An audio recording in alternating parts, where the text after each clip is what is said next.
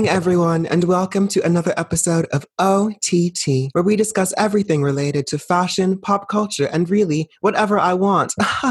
Today, I'm joined by my friend and fashion designer, Harris Reed. Reed is a gender-fluid fashion designer who recently graduated from Central St. Martin's Fashion Design with Marketing course. In the midst of a pandemic, they launched their graduate collection entitled Thriving in Our Outrage, a collection done with flair. And guess what the collection included? Flares. The collection's title is fitting considering the times we are living in. Reed also starred in Gucci's first gender-neutral fragrance campaign last year, and their work has found fans in Solange and, of course, the Harry Styles. Harris Reed, hey girl, thank you so much for doing Hey, beautiful. How are you doing? You look so cute right now. Oh, honey, thanks. I'm just trying to keep up that spirit. I have my crystals, my candles lit, and I'm ready to kind of go full in with this. Let's go in. I was going to say something else, but I'm not going to make a joke like this at this time. I'm so excited to do this, but of course, we need to read the room. Again, this is a reminder that we are still in the middle of the civil rights movement. Please keep signing petitions, donating if you can, and a reminder that all Black lives matter. And just because your feed is back to normal, that does not mean we're living in a utopia yet. Now that we've read the room, we can read the girls. No, I'm kidding. First of all, these have been unprecedented times. So for you, how have you taken quarantine? And what have you been doing? I mean, obviously you did a collection, but what have you been doing to stay sane? I mean, it's so crazy to me because I feel like even though in London now, I know we're kind of like coming through the lockdown, we're still completely in it. Obviously, COVID hasn't gone anywhere. It's definitely been an interesting switch because obviously going from being at uni every single day, and even though obviously I was doing uni, but also doing shoots and doing my own brand and doing other projects, uni really was that kind of day-to-day thing that was kind of my structure, keeping me together, keeping me sane. So kind of switching to immediately being at home, I live alone, and doing the collection, I had someone living with me, we were quarantining together. That was its own kind of crazy mess in itself, as you can imagine, when you make hats as big as I do, and we like drama. We like bigger, larger than life. We love big. We love big. We love big. We do. We love big. We love kind of anything that creates a huge impact. That's a big statement. But I think a lot of it was it was hard. I don't know. I feel like I've done like a lot of things where I could say, obviously, I got into meditating. I got indoor cycling bike. I was drinking literally, 20 cups of herbal tea a day. I was using all these crazy, weird sleep drops. It was a really fucking hard. I think the thing that's good as a creative person is I'm somebody that really gains a lot of passion and excitement from creating with my hands. So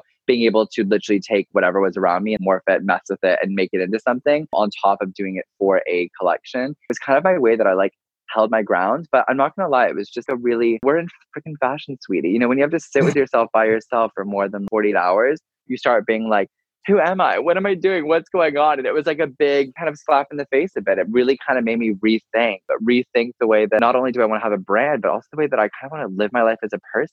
Going from Central St. Martin's, a place where it was incredible work ethic, but I just feel like, I kind of maybe lost a bit of my checking in to make sure I was okay, what maybe I wanted to kind of do and how I wanted to feel. So it was definitely a mix of taking a step back, kind of checking in with me, having multiple breakdowns, creating this collection in my outrage, thriving in my outrage. And that kind of was my saving grace. Shout out to Grace. So let's go back to the day that we found out that the lockdown was happening and that basically the year that we thought that we were going to have was no more. What do you remember about that day, and how did you take it at first? I thought it was kind of a joke. I didn't actually take it seriously. I actually have footage on my cell phone of me with my friend Bradley and Pablo and Molly. And we were all swimming. I was like, guys, I literally was like, it's all over. It's all ending. We're all going home. It's done. I didn't believe it was real because I think we were in that home stretch. We just showed all of our toiles. We had the full toile lineup. You were there, your gowns. And I think I kind of was like, there's no way this is happening. Even though they were like, clear your stuff out, go. And I remember just having all these videos where I wasn't even making fun of it or laughing at it, but I just didn't believe it was going to be real. No, 5 years doesn't amount to this. This isn't going to happen. And then I think it then felt really real when then I was packing everything up. But even when I was packing things up, I left and still at the school, there's so much of my stuff there because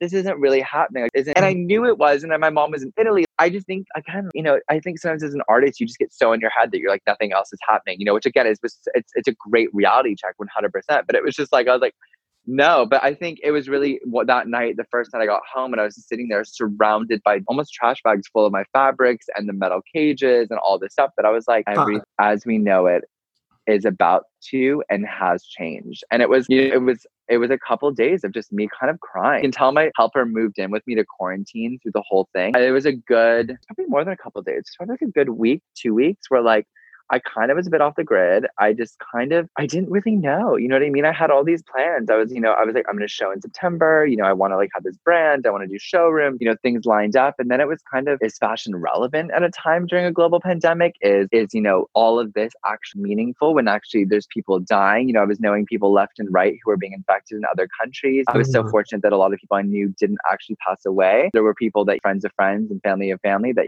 did pass away. And it was a crazy thing.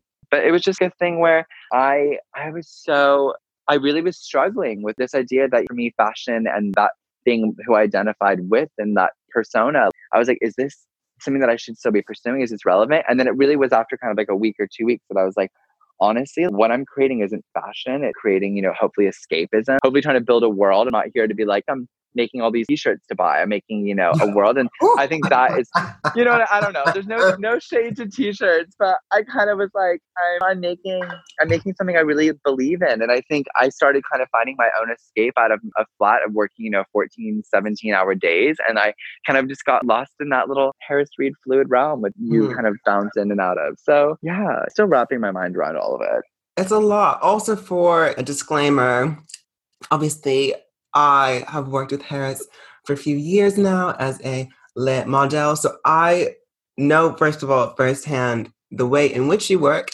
And when you work at your house, you are working. It's not like there's a separation of church and state. When you're working at your house, it's for 23 hours. It's a nonstop. For you to have to be in your house and you can't leave. On that note, honestly, it was a thing where I've never just lived within my work fully, because obviously I've worked from home, but I'd go stay at some friends' houses. I'd go between school, but like to be living amongst all of it. And then honestly, towards the end, because the pieces got so big, so grand, the fabric was, taking up the hallway, taking up the bathroom, taking up the kitchen. Like I just remember like sleeping in the same bed with my helper Bella, and we were both just there. And I think we were both just like about to kill each other because there's no space. It was crazy. And also as well, I don't just make small little pieces I can stay in one room. I'm making, hats at 3 meters diameter. I'm making, steel crinoline cages of 96 meters of steel boning. It was Alice in Wonderland's house, but on meth, because it was just... Not meth.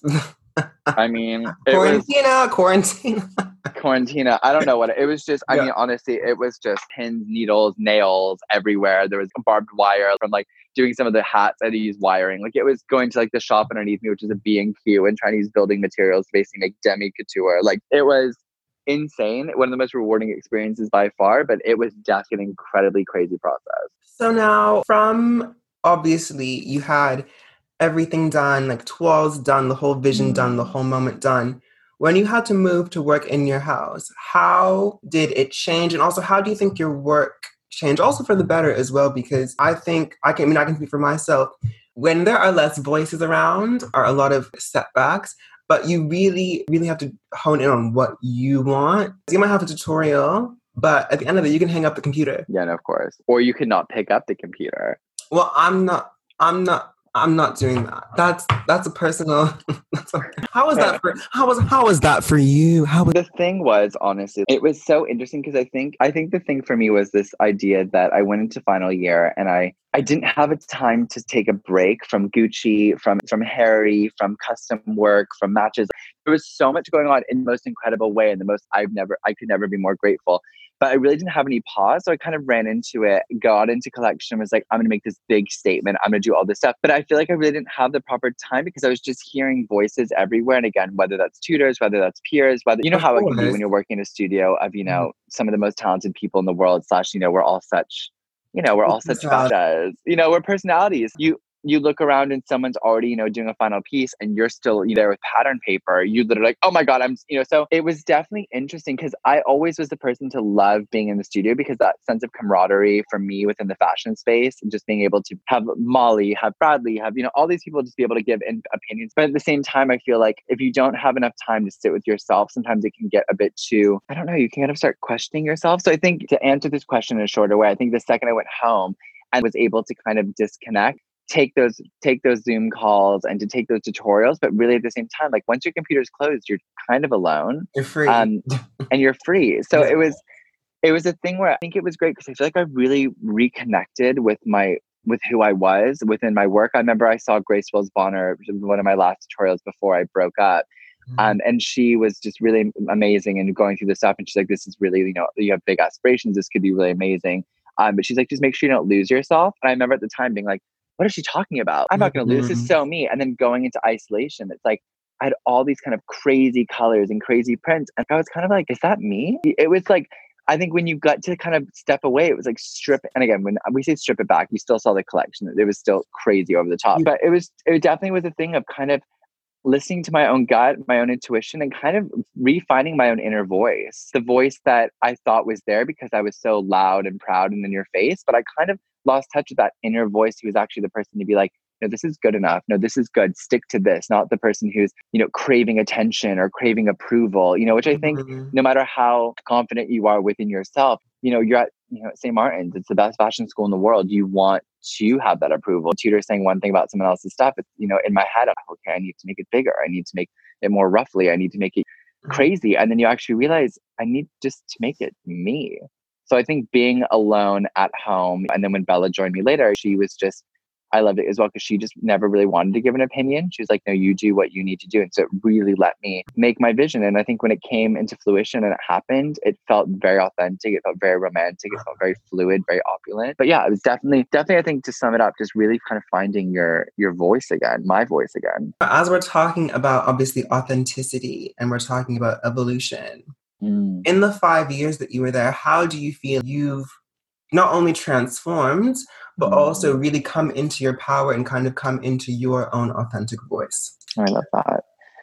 I think for me, Centre St. Martin's, that whole, again, like you said, 5 years, like, fuck. Like, it's crazy that, like, it's done. Like, it was such a roller coaster ride in the most kind of insane way, because I think I came to London and I thought I was like, I know who I am. I know, what my style is, all this stuff. And, I remember walking in first day and like All Saints skinny jeans, combat boots, and a leather jacket with little flippy fake blonde hair and being like, I'm so like, quirky. You know what I mean? It was like 18, thinks that I know what I'm doing. And then I remember just meeting everyone and, shaved eyebrows, bleached platinum hair, ponytails, mohawks. Everyone was expressing themselves as, at that time I was like, oh, it's, gay, bisexual, transgender. And it was like pansexual. It was people who are, non-binary. Like, it was really me discovering kind of who I was, not only as a designer, but as a fucking person. And I think that journey was, a crazy roller coaster. I remember foundation of like going out to the lover boy nights that Charles Jeffrey would throw, and like just literally being at these events where I was like, I remember calling my mom at night and being like, Mom, am I basic? Because I felt like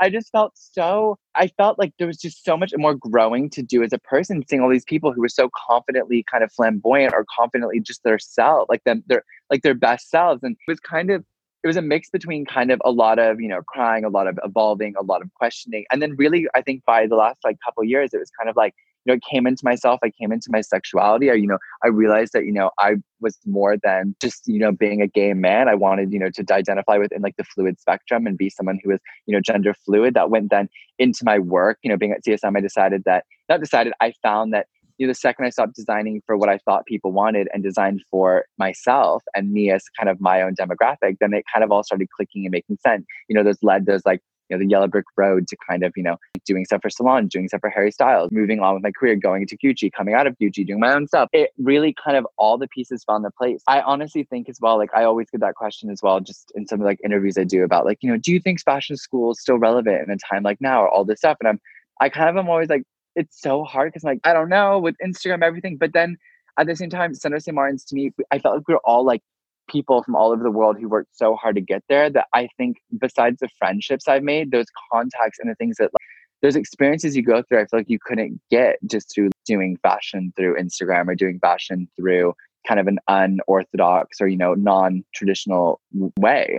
I get exactly what you mean. And especially when it comes to experience, you can never replicate experience. No, you can't. I know exactly what you mean in terms of being like, okay, you think you know who you are, and then you're like, wait, do I? What? No, exactly. And it's like a almost like comparison. no, you realize you're like, you look, I thought the whole time I've been looking in the mirror, but then you actually like get a fucking cloth and clean that mirror. And you're like, oh, the mirror's been completely charred the whole time. And actually you have no idea who that person is that you thought that you knew. Girl, let me take some glass of my rosé. We're gonna get back into what you were talking about in a second. But before we do, when it came to this rollout, girl, also, did you ever watch Scandal? No. You love a white hat. Now, I'm not going to be messy and ask why the hat's white, but... Oh my... Teray. It's because it came from the white show. I'm going to kill you. From the white show with the white hat. No, I'm kidding. Listen, you are a future millionaire. That rollout with the white hat was sickening. Also, the campaign, Lauren Hunter, our girl, the animation was absolutely beautiful, absolutely stunning. But how did this Instagram filter come about? How did Jeremy O. Harris come about? How did all of this come about? Because it was a whole moment within itself. So basically, like I kind of said, I went home after that. You know, everyone needs to go home. Isolation's happening. You know, you need to get out of school.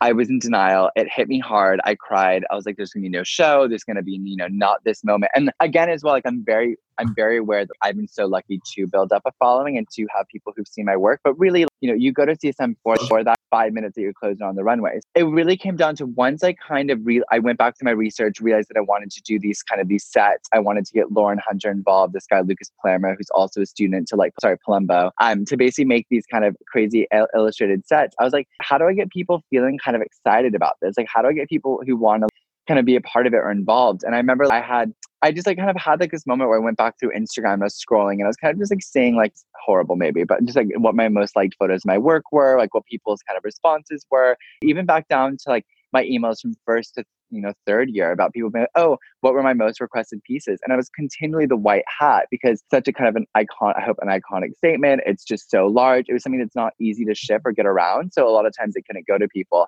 And I just was thinking one night, probably like 3 or 4 in the morning, just being like, can I make a filter?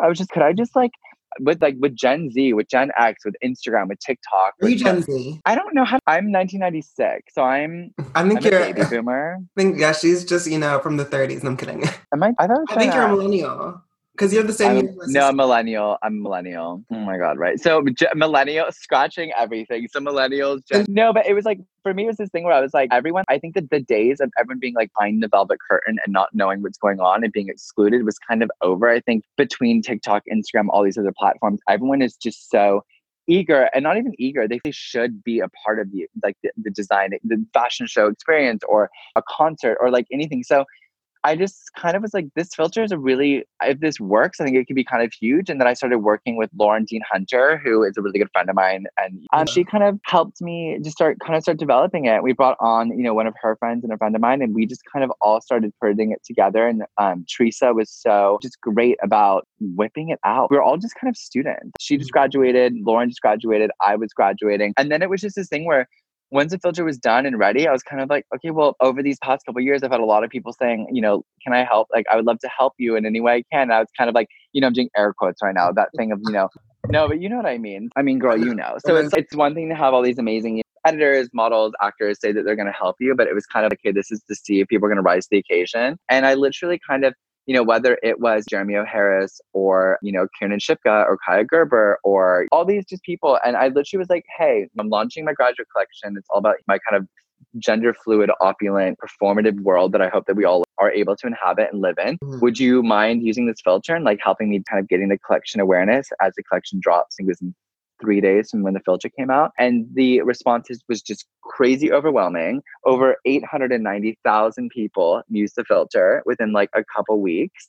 And it was just crazy. It was so cuckoo. And I think the thing that was so great about it is in the messages that I received from everyone, I think people really felt like they were a part of the experience, not only from watching my Instagram stories and me being there, literally like theming the fabric, doing things, whatever, documenting everything. We're really able to feel like they were kind of part of the experience. Yeah. But I think that's also very much a testament to the times that we're in, where I feel like before, fashion was a very kind of, realistically with technology, it wasn't something that you could be a part of in terms of gatekeeping. topics like that, there wasn't that level of camaraderie and also a level of access. But you kind of talked about community and how people have shown up for you recently, but who have kind of been the people that have been around for you and helped get you to where you are now? I think, I mean, honestly, great question. It's like, there's like, I feel like almost the two groups there. There's my core friends in London, which I would be nothing without, which, you know, obviously includes you, my darling. You know, it's that thing of... No, but it's like definitely my core group of friends. But I think there's definitely been like there's been certain people in the industry that I think have really had like supported me, you know, whether that was someone like Harry Lambert, who's like an incredible stylist, one of the first people to pull one of my pieces, and going to someone like Harry Styles, who was basically my first client, and his continuous support, you know, whether that Ben Cobb from Love Magazine. It's a great question, because I feel like with fashion as well, it's always one of those hard things because I'm missing so many people. But even whether it's Alan from Roker Atelier, who does all my boots, you know, I just think it's been a thing of people kind of continually proving that they would show up for me and believe in me and do stuff with me. But the good thing about that as well is like it constantly is growing and evolving who these people are and like everything and everyone that's involved. You know, it's so funny because as I was doing my notes, I had to write like early in the career, but then I also have to remember like you're 24. And fashion's also very funny because these are these are my words, not Harris's. People in fashion are fake as hell. And this is Trey, ladies, gentlemen. And I said what I said, and guess what I said, And it can be very, especially in London, where we're all young. London is a culture of youth. It's a culture of we're all kind of coming a lot of times up together. And sometimes, obviously, maturity is in hindsight. And when everyone kind of has their own agenda and they want, things can get skewed. So that's kind of why I asked that, because it's always great to remember your community and all of that. That's very important. And as we're remembering things, you're a Taurus and you're from LA, which means you love self-care. We got into it quickly, but what do you do for self-care? And also, do you use the bike? Okay, so the funny thing about the bike is now currently at my neighbor's house because they wanted to use it more than I did. I honestly have to say, again, I'm so also Taurus in LA in the fact that I'm the person to have the crystals, the candles, the meditation, the Headspace app, the fucking like yoga mat with like, you know, needles in it that's meant to be kind of a acupuncture.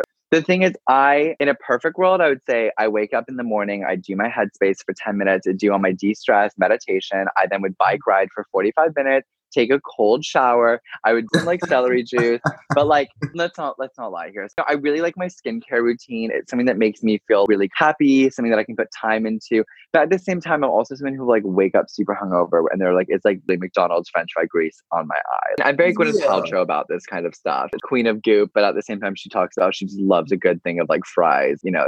I feel like it's modern spirituality because I think so. I mean, we're young, you know what I mean? Like, I feel like I can't stand those people that are like, and then I have my kimchi bowl, and then I just have some broccoli. I'm like, bitch, you just took like 5 lines of cocaine. Like, I'm from LA. I'm from the place where people are like, not throwing shade. You know, I love LA. Oh my God. But it's that thing where like, I just think a lot of people that are very hardcore health people sometimes can be that thing where like, I'm like, I've also seen you at 4 a.m. and I'm not against speak about what you put into your body. And it's that's like, not my business. But say they're like, oh, are you having chicken? It's really gross. Like, why are you not vegan? But that's also, especially in this month, and you know, I don't even want to get into certain things today, but it has been so funny to me to watch people be so performative. So performative. The one thing that I can say about myself is like, I will drink a bottle of gin in a night. I will. Yeah. That's who I am. That's why they call me Little Gin, the gin doll. But will I wake up at 7 and do a 5K because I don't get hungover? Absolutely. Absolutely. But that's my life.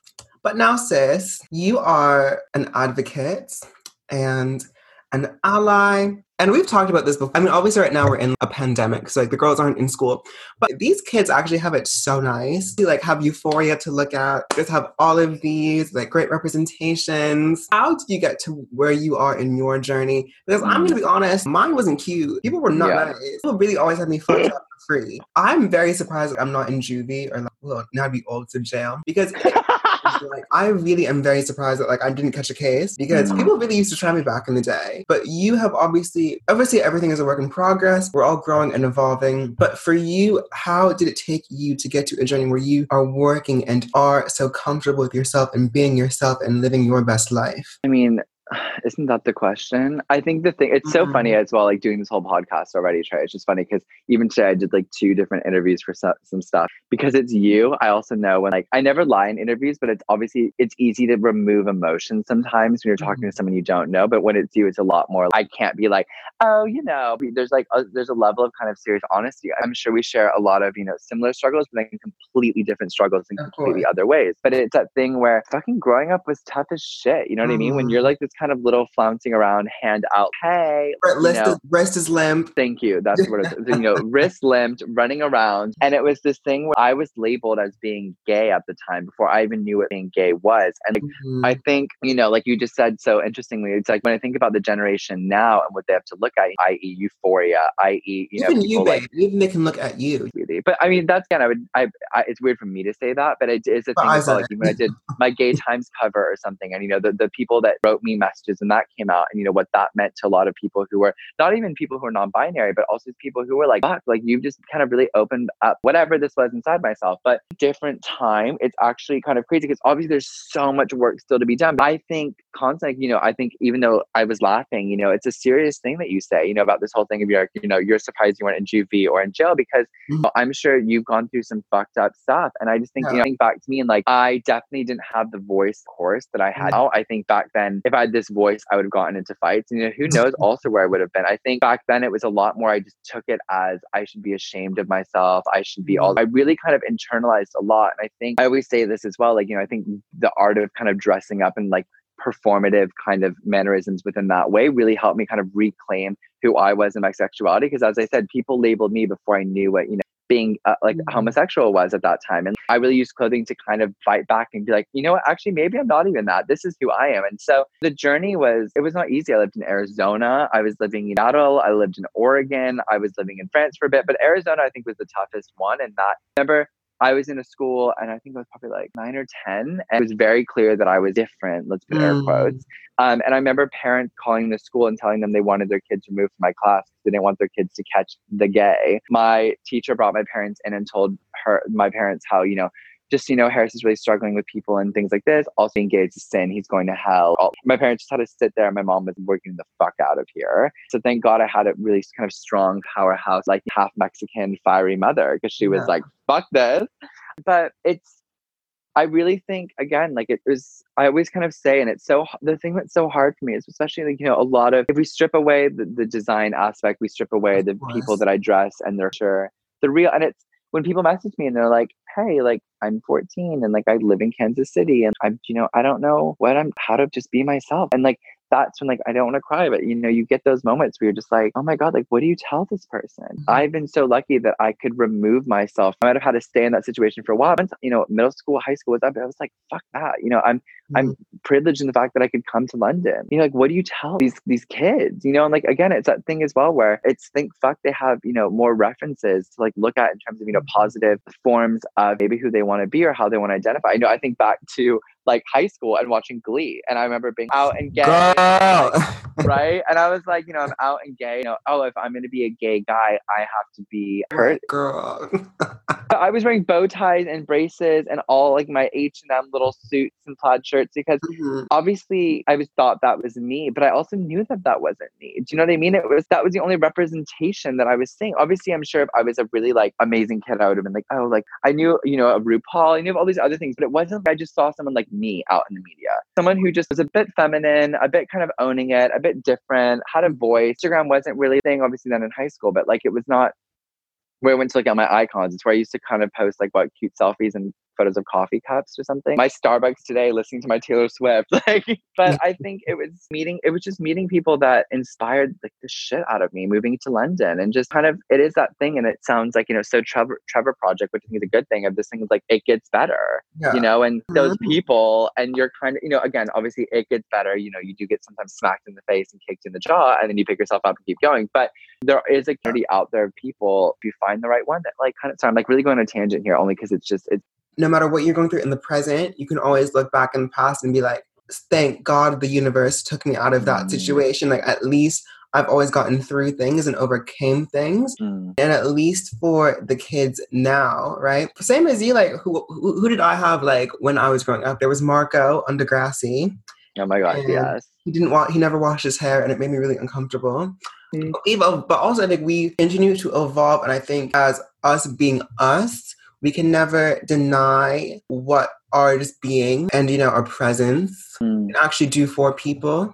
Yeah, of course. And we're going to get to your work with mermaids a bit later, but also thank you for being so open and honest, because I think it really actually is important for, you know, I really am like a mom at heart, because you know me. Like it Oh my really, gosh. Just so everyone knows, Trey is literally the person I call when my actual mother's unavailable. Like if my mom's in a meeting, yeah. I call Trey to get like the actual like what I should be doing with my life and that down low.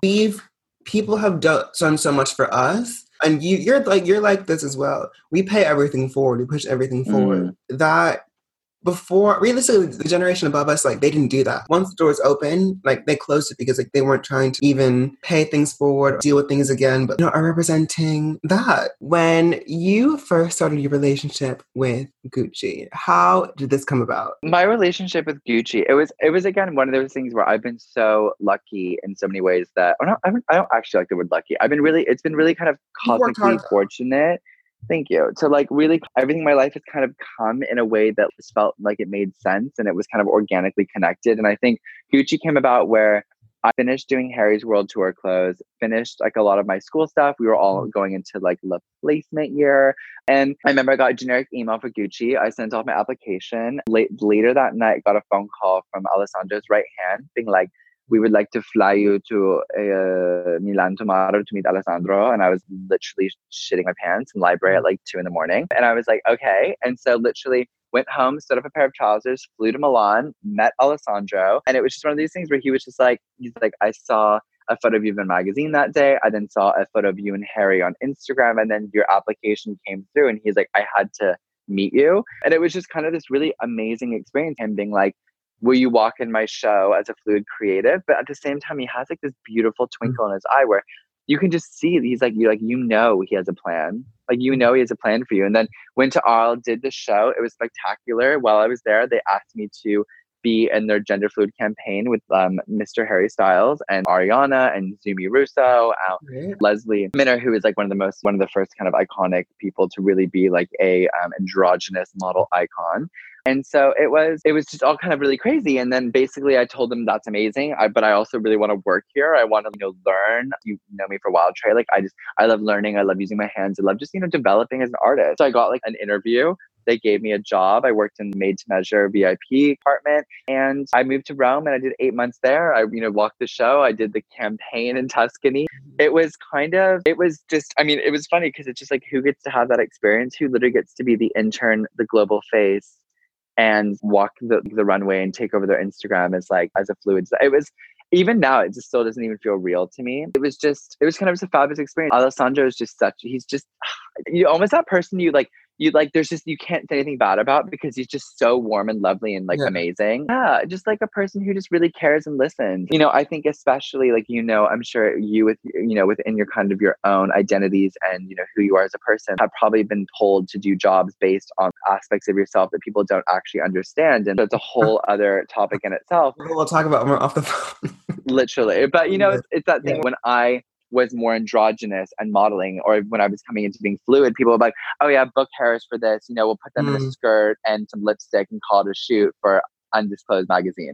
And I said undisclosed, and that's not the name of the magazine. I'm just saying we're not going to say magazines. But, you know, it was a thing where they didn't actually, the editor, the stylist didn't actually know what it meant to be androgynous, if that's what I was, they didn't know what fluid meant. Where with Alessandro, it's like, he asked, he wanted to know, he wanted to educate himself. Like, he was someone who was learning. And so the whole thing just felt so organic, doing the perfume and joining that family. And then of course with working, I was just there to be a fly on the wall and just kind of push through my own design work and kind of grow as a creative. Mm-hmm. And as a designer, what was the best lesson that you learned when you were there? I think there's so many, but I think one of the things was that fashion really has the power to really tell a story and to tell a narrative. I think my work has always had a message. And I think my message has always been this thing of, being your most fluidly opulent self. For me, that means no fucks given. You're just completely being who you are. You're turning heads. You know that people are saying stuff about you, but you're really evoking something within that's making people question their sexuality, question who they are, question why they have an issue with what they're seeing, or question why they love it or why they don't. And I think Gucci showed me that you could have such an intense narrative, and like the level of research, the level of news could just be so deep and multifaceted. And I think whether that was looking literally at, going to museums, whether that was going into their library and, really researching down to what that one stitch looked like from this old incredible book, and the stitch, even to like the people that he chooses to use. I think Alessandro is one of the first people for a major brand to really bring on people with voices, and that people who had their own stories, whether that was when Hari Nef walked the show and really kind of supporting her and her journey, whether it was then picking like other young creatives to do other kind of collaborative projects throughout the brand, even as we've moved through kind of everything. I just feel like he's just always really cared. So I think, I'm getting on a bit of like, a bit lost here, but I think I just learned that fashion really has the power to make change and to make difference. I also know that comes with a double-edged sword. Fashion also is something that contributes to a lot of the problems we have in terms of the world and the environment. But I think if we take it down to the strict art form of it and the way that I think fashion will hopefully be evolving, we go back to a bit more of a bespoke kind of couture-esque mode. I think it's just having a strong narrative and having a strong message and believing in that message. And I think Alessandro Michele is unapologetically who he is, and he kind of leads his army of weirdos in that way. And I'm so honored to have been a part, and hopefully am still a part of those crazy weirdos. I mean, yeah, you're still weird. But literally, I'm still totally weird, and I love it. Of course, but that's, again, coming into yourself. Now, you had your first capsule, and I remember, because I was on the phone right when it happened, I remember when we got the call that you were getting the Matches capsule collection. I remember that being such a huge deal. Why am I saying that it was like 10 years ago? It was like a year ago. I love this whole conversation. It feels really like we should both have gray hair or something. I should have gray hair, but like I'm telling you, if you want to be a good ally, also, if you are a good ally in the London area, I turned 22 this week. So if you would like to pay for my Botox, my plastic surgery, my thread facial, please DM me at hey Trey. If you want to be a good ally, open your purse and push my face back. Sorry. I just had to get that out. I love you. It was obviously an incredible moment for you. And still being in school, what has it been like starting a brand, not only in the digital age, before in an unconventional way that hasn't kind of been done in that type of situation? As you know me, I'm just that person to fake it till I make it. I'm the first person, if I believe in something, I just say yes. Like, I don't actually think of, I have no factory, not even that. I have no seamstress. I have, at that time, I didn't even have the space. I had a flatmate. I was making everything in the kitchen. Like, it was like, I learned so much. I mean, I'm not going to lie. It was some of the hardest times of my life, just because obviously, especially at St. Martin's, like, they don't teach you how to do an invoice. They don't teach you how to quality control. They don't teach you even how to really make a label, which I'm not throwing shade there, because they've also taught me everything to be able to get to this point.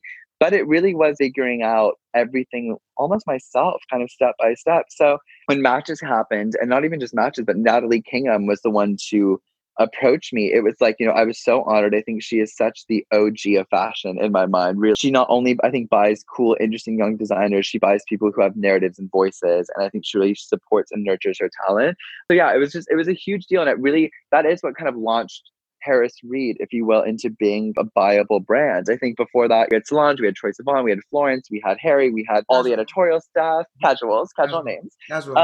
I was doing the Gucci perfume, I was doing covers. That was my, like, okay, people, do you want to buy me? Is this something you're a part of? So the experience was just really crazy within itself, but then obviously add going to one of the most competitive fashion schools in the world on top of it. You know what I mean? I was like going to crits and being told that I wasn't very good, or that this garment that I did was awful, and then had to run home and start sewing up a bunch of tops and blouses and dresses for the Matches launch. And then I quickly then went the whole time as well. Then I went to Italy because it was then placement. It was so bananas. And it was so crazy, but it taught me so much. And I think as well, I had this mentality of, it was very much because I had school, I was just like, you know what? I'm just going to give it my all. And if it fucking falls apart or doesn't work, at least I can go back and, learn how to make a great pair of trousers. Like, it was kind of that thing. Like, school kind of let me be able to feel like I had something not to fall back Like on, a but like just security to, almost. Like it's not. exactly, like it was like Yeah. kind of like, a friend holding, supporting your back a bit, or like holding your hand. And now we're wrapping up, but I wanted to get into, you haven't talked about this a lot, but you are a big advocate for mermaids, and shout out to mermaids. Do you We want to love talk about mermaids. that? Because I think that's a very important topic we should be Oh, highlighting and 100%. influencing. Absolutely.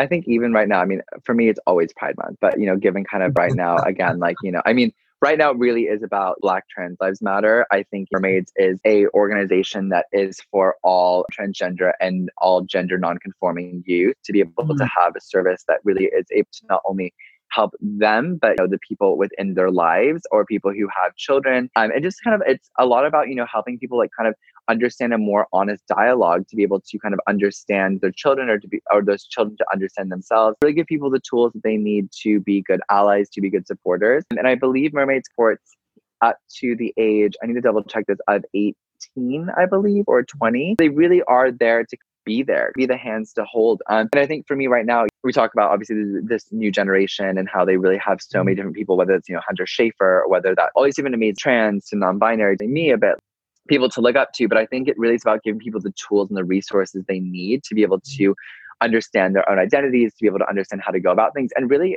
it's about making sure that they're in a safe space and the people around them knows like how to kind of go about the situation. I think they are just a really fantastic organization. I'm really looking forward to doing hopefully more with them. And I have some things coming up where I'm really going to try to make as much proceeds and everything be able to kind of go to that organization, because I think any support we can give is amazing. And now I think it all starts with the next generation. It all starts with educating people right.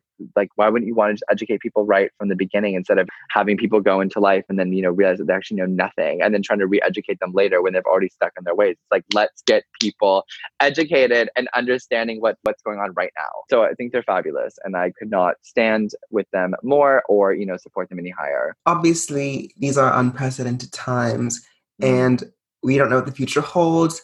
But as of right now, saying that the world is opening soon, things begin to come back to normal, what is next for you? So I think that's honestly, it's such a great question. And I mean that truly. It's been something that I toil with myself and think about constantly. If you asked me this question 4 months ago, it would be like, I'm going to have a show in September. I'm going to do the showroom route. I want to do this. And it really has been a time where I've had to kind of re-strategize not only what makes my brand work, but what makes me happy. And so for me, that really is about kind of partnering up with not only VIPs that share the same ethos, but also companies and brands that have the kind of same mentality, the same kind of constant thread of honesty, openness, and acceptance that I do. For me, there's just a lot of really fun collaborations on the horizon. I think I can't say too much, but there's just, I'm really going to kind of try to flip fashion a bit on its head, in the way that I think in the past, a lot of brands would do 10 years of shows strictly in-house and then start doing collaborations and moving into other avenues, where I'm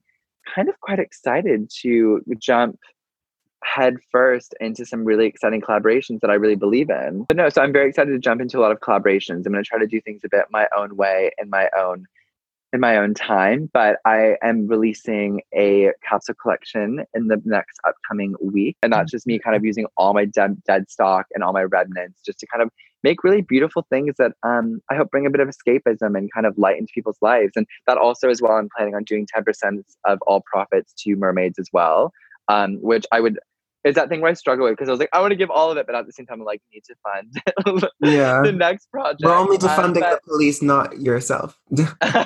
Love it, babe. So yeah, but no, just a lot of just really exciting collaborations I believe in, and a lot of stuff leading into 2021. I think I'm someone who loves to trailblaze and be ahead of the curve, but it can get a bit tiring sometimes. And I'm kind of looking forward to brands with the money to try things out a bit. So I don't have to be here gouging out my eyes and not sleeping to kind of figure out what the next wave is, when like the second wave is already coming, babe. I know, exactly. That's kind of it. I'm just excited. I don't know. I think through these times, even right now, I'm realizing how many incredible people I have around me and love. I'm going through a breakup right now. I'm just going through like my own personal stuff. I think it's just a thing where I'm just really excited to move forward and with just this artist community and just like, supportive friends and supportive industry. And really, like you said before about, this industry can be full of shady queens. And it's good to know that there's so many people out there that have all of our backs and that really want to see young talent flourish. So fingers crossed. Fingers crossed. Also, by the way, I can edit that out. But thank you so much, my darling, for doing this. And where can people find you on socials? I love your podcast voice, darling. People can find me on socials at Harris_Reed on Instagram and harrisreed.com. Thank you so much. And you can find me at Hey Trey, and my phone number is private, so don't try it. Thank you again for listening to OTT. I hope to see you soon. Well, hear you. Well, just join in. Thank you so much. And remember, we are still in a pandemic, so stay in your fucking house when you can. Love and light on site. Thank you. Bye.